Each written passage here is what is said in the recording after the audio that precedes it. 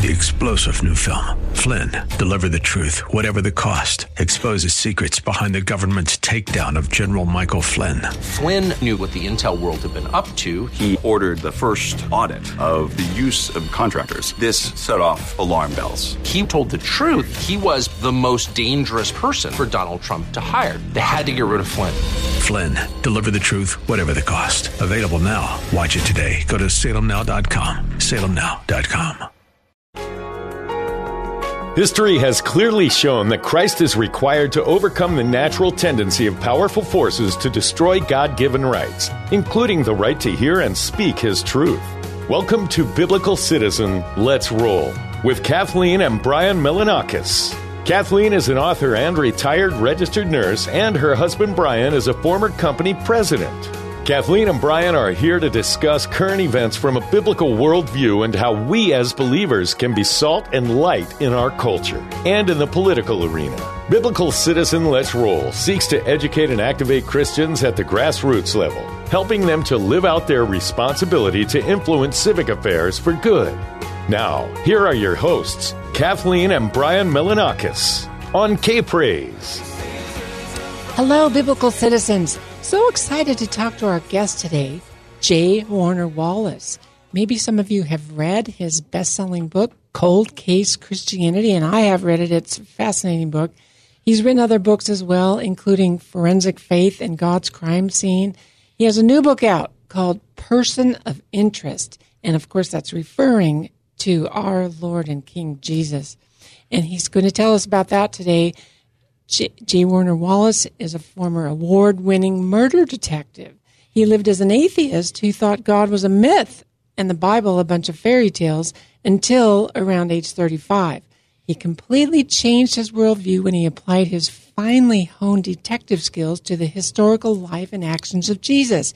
He's become a major apologist, teaching at the Colson Center for Christian Worldview, speaking and writing to national and global audiences. We'll hear his story of how he came to faith today.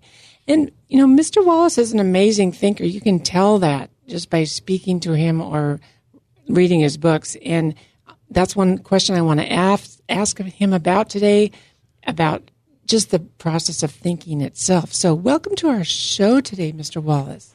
Well, I'm just so glad to be with both of you. Thanks so much for having me. You know, I thought it was really striking that you said you did not become a Christian because your life wasn't working, as so many happens to many. You know, they reach a desperate point. But you were living what you believed was a pretty good life, doing meaningful work, solving murders, other crimes, being a husband and father, and pretty successful. So what prompted you to start investigating Jesus? Well, my wife, more than anything else, we both of us, we were together about 18 years. I was 35. I was not all that interested in anything at all. I didn't know anybody growing up who was a Christian. I just, you know, where I lived in that part of Los Angeles County, it's not a dominantly Christian culture. Didn't know any kids, you know, who were Christians. None of my family was a Christian. But when I met my wife, she had been raised in a kind of a culturally Catholic background. And although we had been together like maybe 18 years by the time we started having kids, and she said to me, well, should we like bring our kids to church to help raise our kids? And I honestly, I couldn't even imagine what that would look like, because I didn't do that. But I was the kind of person, though, I'd be willing to go. My dad's that way. He was an atheist. He'd be willing to go to church with you. He actually thinks that the country that is raised under Christian principles, or even a family that's raised within Christian principles, is better off than a family that isn't. But he thinks it's like a useful delusion, and that was my view as well. If you want to go, I'll be happy to go. I want to be a dutiful husband. I want to be a good father, but I don't need to believe it's true in order to go and maybe get something out of it. So I delayed and delayed and delayed. We were here in Southern California, and so she eventually got me to go to a church. First time I'd ever been in a church really for anything other than like a wedding, maybe a funeral.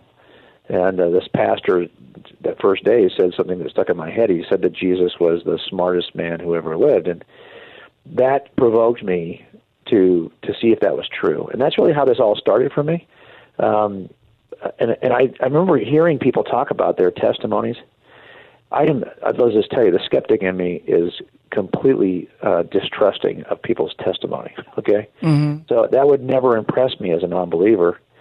But then when I became a believer, I thought, well, I got a really lame story, because a lot of the people I knew who had these great, amazing conversion stories, they really did go through some amazing difficulties in their life that God has the power to redeem. And that wasn't my story. I wasn't trying to fix anything. I just got curious about Jesus and wanted to know if the Gospels were telling me something true about him. And once I determined that they were, I just didn't feel like there was any choice but to give my life to Jesus, because I felt like, how would I deny the truth any further? And so for me, it really was a matter of, is this true or not? Yeah. Well, I want to get into that. Did you have something, Catherine? Well, that was similar to me too. I just want to put that in real quick. I wanted to know the truth, and my life wasn't working that well either. You had a double. Well, yeah, I wanted to know the truth because I did want my life to be better. But anyway, I went on a similar journey. So I want to get back to this book, Person of Interest. So building off what you said about your that pastor, I guess he wasn't your pastor at that time, saying Jesus was the smartest man. You say in your preface, if Jesus was truly the smartest, most interesting, and most transformative man who ever lived, if he truly was God, we ought to be able to make a case for his existence and impact even without a body or any evidence from the New Testament. That's really a bold claim, and we haven't really gotten into your background of solving cold case murders, but you really bring that to the fore in how you tested the Bible. So lay out a little bit for us of how you did that. Well, I mean, think about this. That claim is pretty common amongst young people. You're like, look, so you're telling me that this is God. This dude is God. He enters into the world, and all we have to show for it is a few little documents called the Gospels from a few people in this obscure. Like, wouldn't he make a bigger splash than that? Well, of course he did, but a lot of us are not even familiar with the splash that Jesus made in history. So the approach I'm taking in this book, and I looked at detail when I first became a Christian. I was looking at both the evidence in the New Testament and the evidence outside the New Testament, because all these kinds of complex cases can be made with all kinds of different forms of evidence, both inside and outside the crime scene. But I've got a number of these cases I worked that were what we call no-body murders or no-body missings, and what these are just cases where somebody kills his business partner or his wife, or she kills her husband, and then they claim that they just took off, and they're missing, and so they file a missing persons report, and we take the report, and they never return, and they successfully disposed of the body, and so you end up with this mystery about what really happened, and you've got no evidence. 25 years later, there's no pictures were even taken of a crime scene because it wasn't recorded as a crime scene. There's no property booked into the evidence room. There's this, how do you make a case when you've got nothing? Well, you do it by demonstrating to a jury that if that was a murder instead of a missing, that was an explosive day. But that bomb exploded only after a long fuse had burned who knows for how many years before this detonation of this bomb. And then afterwards, you've got debris everywhere from the detonation. So we can tell you what happened on the day she went missing just from examining the fuse and the fallout. So if you were looking at Jesus, and you were either unwilling to look at the New Testament or just imagine a thought experiment in which those Gospels aren't available to us anymore. Somebody has destroyed every New Testament successfully. Well, it seems to me if Jesus is who he said he was, you ought to be able to reconstruct the story of Jesus just from the fuse and the fallout given his explosive appearance in history. So I'm looking at the case from fuse and fallout. In other words, everything outside the New Testament. Now, granted, all of that stuff is going to be dependent on the New Testament, people repeating it, people living by it, people citing it, and that's what we're looking at, right? But my point is that you could not erase, he's had such a tremendous impact on history that you cannot successfully erase him from history by simply destroying the New Testament. And that's exactly what look at it this way. There isn't a single example anywhere in the history of fiction in which a fictional character has had this kind of impact on human history that has become the catalyst for art, literature, music, education, science, and even other world religions. There's no example of any fictional character being able to do that. So there's good reason to believe that Jesus is something other than a fictional character. But you're also going to find there's not an example in the history of mortal humans in which any other mortal human has had this kind of impact and acted as a catalyst on these elements of human history. So there's actually now good reason to believe he's something other than a mortal human. And that's why I think that looking at the fuse and fallout can help us to shape out the robust case for the historicity and deity of Jesus. Wow, and that is something that is just amazing. One thing you mentioned was in the fallout of after he was here is that he arrived at the very moment in history when technology had developed so that the message could go out to I think that was the fuse, by the way. Okay.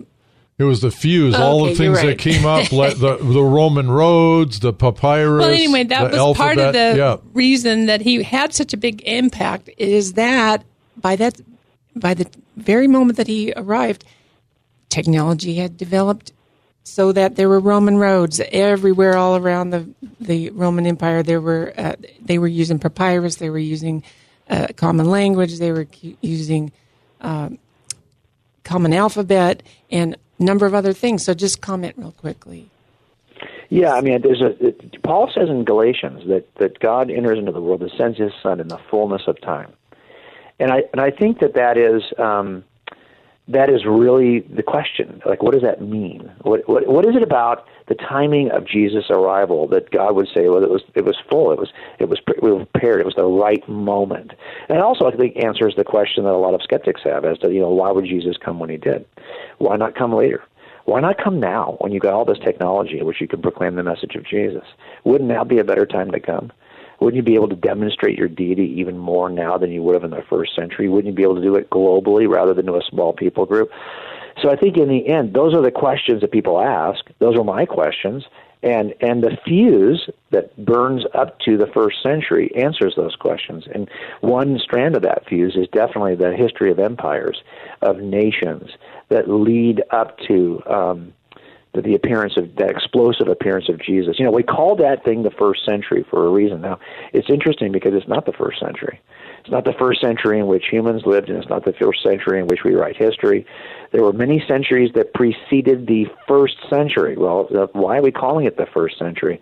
And it turns out that one of the reasons is because culture is being shaped and directed in such a way that now the message of whatever happens in that first century, that message is now transferable in a way that it wouldn't have been even just a couple of hundred years earlier. We want to build on that. We want to build. But we need to take a quick break, but stay tuned, folks, for the best part as we explore the compelling case for Jesus outside of the Old and New Testaments and what this means for all of us. Be right back.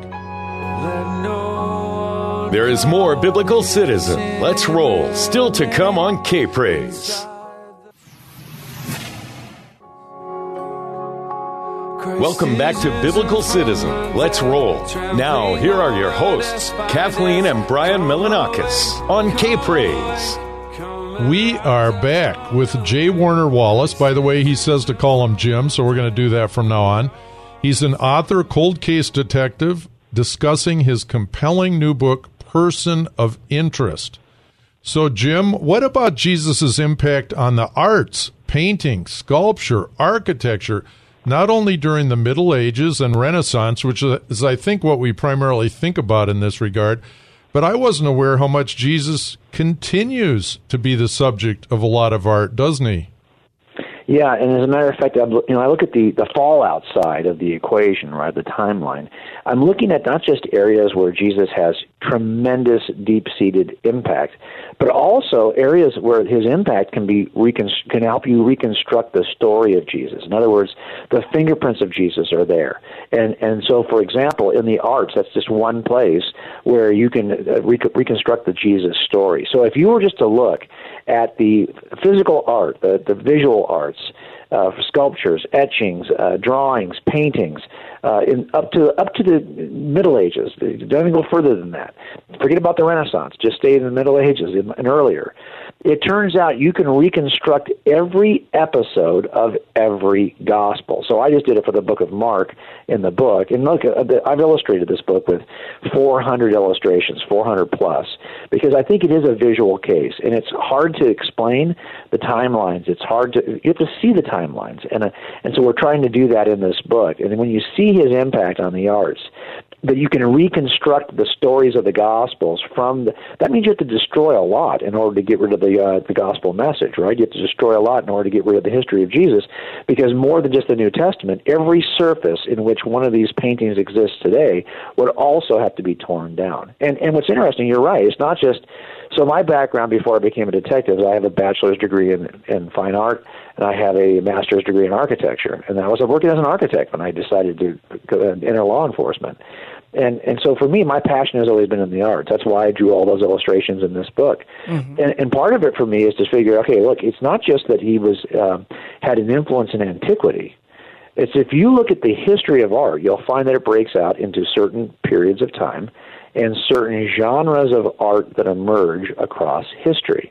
Well, if you simply just search for the top 3 artists in every historic genre, from antiquity to today, and you get the top 3 artists in Dadaism or in Popism or in Impressionism or wherever the genre is historically, and then look at their catalog, you will find that every one of them was inspired at some point by Jesus of Nazareth and has painted, etched, sculpted, drawn Jesus.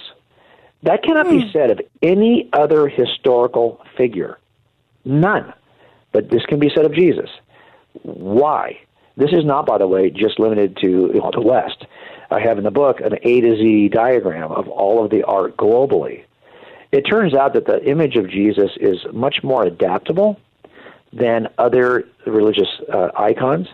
So, for example, if you look at how Buddha is depicted, regardless of culture and location in the world, you'll see that he's almost always depicted visually the same way, even with the same styles. Jesus, on the other hand, conforms to the culture in which he's being illustrated. You'll find that ethnic groups, racial groups will depict Jesus in their own image. And a lot of that is because, the story of Jesus comes to us as the Son of God, God who's created us in his image. And that's all of us. Every stripe, every color, every shape, every form, we all are created in the image of God. And I think this is why you see the adaptable form of Jesus. That means that painters and artists in every culture and every period of history have been really comfortable drawing Jesus or illustrating Jesus in their likeness. And this means you've got a lot more art that's available related to Jesus, and it's very kind of cutting edge. If you look at the art in South Africa related to Christ followers who paint Jesus, and compare it to the art in, say, South America or in China or in India, you will find that it, for the most part, adapts to the styles, and artists use the Jesus image to push art regionally in a way that is really kind of unique to the Christian worldview. Oh, that is really interesting. And by the way, I really enjoy your drawings that you put in the book. It makes it much more easily understood when you draw it out. And I was looking at those drawings and saying, I wonder who did those drawings. Oh, the author himself did those. So that really is helpful. You know how this works is, if I said to the publisher, hey, would you be willing to hire somebody to do 400 illustrations? I think you know what their answer is going to be. So I knew if I wanted these in, I was going to. I really kind of envisioned this book as a piece of art. That is a graphic novel. It's a cop story. It's a detective story. It's a Jesus story. And it's some personal testimony all wrapped into one. Well, you are a talented man, I tell you. And I really loved your list of how Jesus impacted literature and books as well. You show how there are millions of books in the Library of Congress, and yet Jesus has more books written about him than, far away more than anybody next down on the line. Just 2 or 3 times as more. And so the next figure is maybe Plato or Aristotle. But that is another big evidence of Jesus' impact on the world as well, isn't it? That's Fallout. Yeah. Yeah, it's Fallout. Yeah, I think a lot of people don't realize that if you look at the earliest writings of the Common Era, you will find that there are more non-Christian voices describing Jesus in some way, sometimes good, sometimes bad, than there are Christian voices. So these are available in the ancient manuscripts of antiquity, and I try to give a list in the book so people can see those. But the idea here is to show that this impact is so tremendous. There's even a thing in fiction today, a genre called Christ figures, where you'll see that people will create fictional characters that basically mimic or reinterpret the broad outline of the Jesus story. You'll see this in Marvel superheroes. You'll see it in Neo and the new Matrix movie coming out. These are fictional characters that end up shaping themselves. If you were to look at all these characters, you would say, wow, there seems to be a pattern that emerges. Well, yeah, it's the Jesus pattern. That's the kind of impact that Jesus has had on literature. It's so striking that you'd have to erase a lot of literature. The number of books that have been written about Jesus, like you said, he's more than any other historical character, historical figure. So I think that kind of impact is hard to explain if Jesus is just another work of fiction. No, we derive fiction from the truth in reality. That's what we're seeing here. There are fictional characters that resemble Christ, but Jesus is the true living man on whom all that fiction is based. That's a compelling point. Jim, one thing I want to ask you about, I want to tie in your evidence-based approach to the apologetics that you do. Now, we all know there's abundant evidence for God and Jesus. Paul says in Romans, people really have no excuse for not seeing evidence of a creator, just looking at the things that are made. And then you take it, I think, a major step further in your book, saying you don't even have to go to the New Testament to prove that Jesus, as you say, was the most extraordinary, phenomenal person who ever lived, and he was God. So there's all this evidence, but do you find in doing apologetics or trying to reach people that it seems like so many people are more emotionally based? I mean, do you think your approach can reach what I would call a feelings-based person as opposed to a more intellectual type individual? Well, okay, so I would say this. One thing you'll never hear me say in the book, I never use the word prove. I don't try to prove anything, because proof is really how the interpreter, how the hearer of evidence makes an inference. So I can say there's good evidence for this, there's evidence for that, but whether or not that evidence rises to what you would consider proof, that's actually more of an internal process with every juror. So I'm very careful about what I claim I can prove. I can say I think the most reasonable inference from evidence is X, but your decision is going to be based on a lot of other things, not just the evidence. Sadly, it's going to be based on things like your experiences, your biases, what you like, what you don't like, what you wish for, what you don't wish for, what you accept about the world, what you don't accept about the world. There's lots of other factors that come in. So I'm always pretty modest about that. But I would say this, you're right, there are some people who experience things, but even people who experience things, and that's how they determine truth claims, for the most part, they do not ignore the evidence when it comes to other decisions they make. They will base yes, some things are going to be based on their experiences, but other things, decisions they make, medical decisions they make, at some point they default to an objective evaluation of evidence to make important decisions. And we're just saying, hey, this is the most important decision you're going to make. And here's how I would put it. If it's based on experience, just an experience you've had, well, then everyone else's religious beliefs must also be true, because the vast majority of religious believers believe on hold their beliefs based on experiences. If you ask any kind of religious believer, why do you think Hinduism is true? They're probably not going to make an evidential case for it. That's true for Christians, too. That's true for Mormons. That's true for Jehovah's Witnesses. That's true for everyone. And one thing that ties in with that is the thing that Henry Ford said. He said, thinking is the hardest work there is, which is the probable reason why so few engage in it. And, would you agree? I think raising children is also up there as really hard work, but yet really rewarding. And I just want to say that thinking is also very rewarding. It may be hard work, but it's some of the most rewarding work you can do. Well, and I think we have to be honest about that. We hold to a thinking view of our faith. Jesus was a thinker. And he told us not to go out and make converts, but to go out and make disciples, Right. teaching them all that he had taught them. So this is a thinking man's view of the world. And we ought to take the same approach that Jesus would take. Real quick, we only have a few seconds left, Jim. Can you briefly share with us what Jesus means to you personally? Well, I think once you decide, make a decision that something is true, then the decision is, do you want to give your life to it? This is the truth that I am willing to bend my knee to. I realize now there is a God, and I'm not him. And that means I'm going to be in a position of humility and submission and in gratitude, because I didn't have to come to this place. It was because God allowed me to He opened the door of my mind to be able to assess the evidence fairly. So it's a position of gratitude that I hold today. Well, thank you. You're influencing so many people. Thank you so much for spending this time with us today. Thanks a lot, Jim. I appreciate you guys having me. Thanks so much.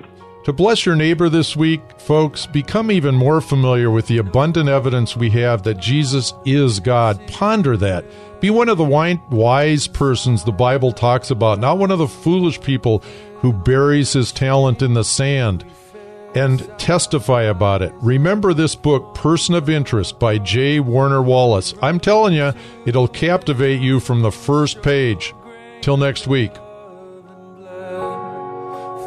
Thanks for joining us for Biblical Citizen. Let's roll. Join us next week at this same time as Kathleen Melanakis, author and retired registered nurse, and her husband, Brian Melanakis, former company president, explore the deeper issues and spiritual forces behind the news and how we as believers can be salt and light in our culture and in the political arena. Biblical Citizen Let's Roll seeks to educate and activate Christians at the grassroots level, helping them to live out their responsibility to influence civic affairs for good. Next week, we will cover more major news happening from the view of the biblical citizen. To learn more about the show, how to become a guest or sponsor, send an email to biblicalcitizen@gmail.com. That's biblicalcitizen@gmail.com. This has been Biblical Citizen. Let's roll on K-Praise.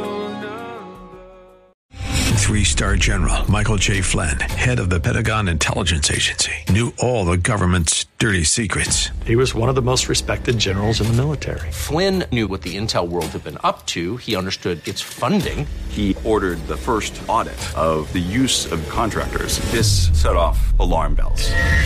The explosive new documentary, Flynn, Deliver the Truth, Whatever the Cost, uncovers the facts behind this scandal. Flynn told the truth. He was the most dangerous person for Donald Trump to hire. I find out the worst enemy that I'm going to face in my life is right here in America. They took my assessment and they wanted me to change it. And I was like, I'm not changing it. They had to get rid of Flynn. With in-depth interviews, archival footage, and never-before-seen personal records of the man behind the headlines. I just felt like I was drowning. Flynn, Deliver the Truth, Whatever the Cost. Available now. Watch it today. Go to salemnow.com. salemnow.com.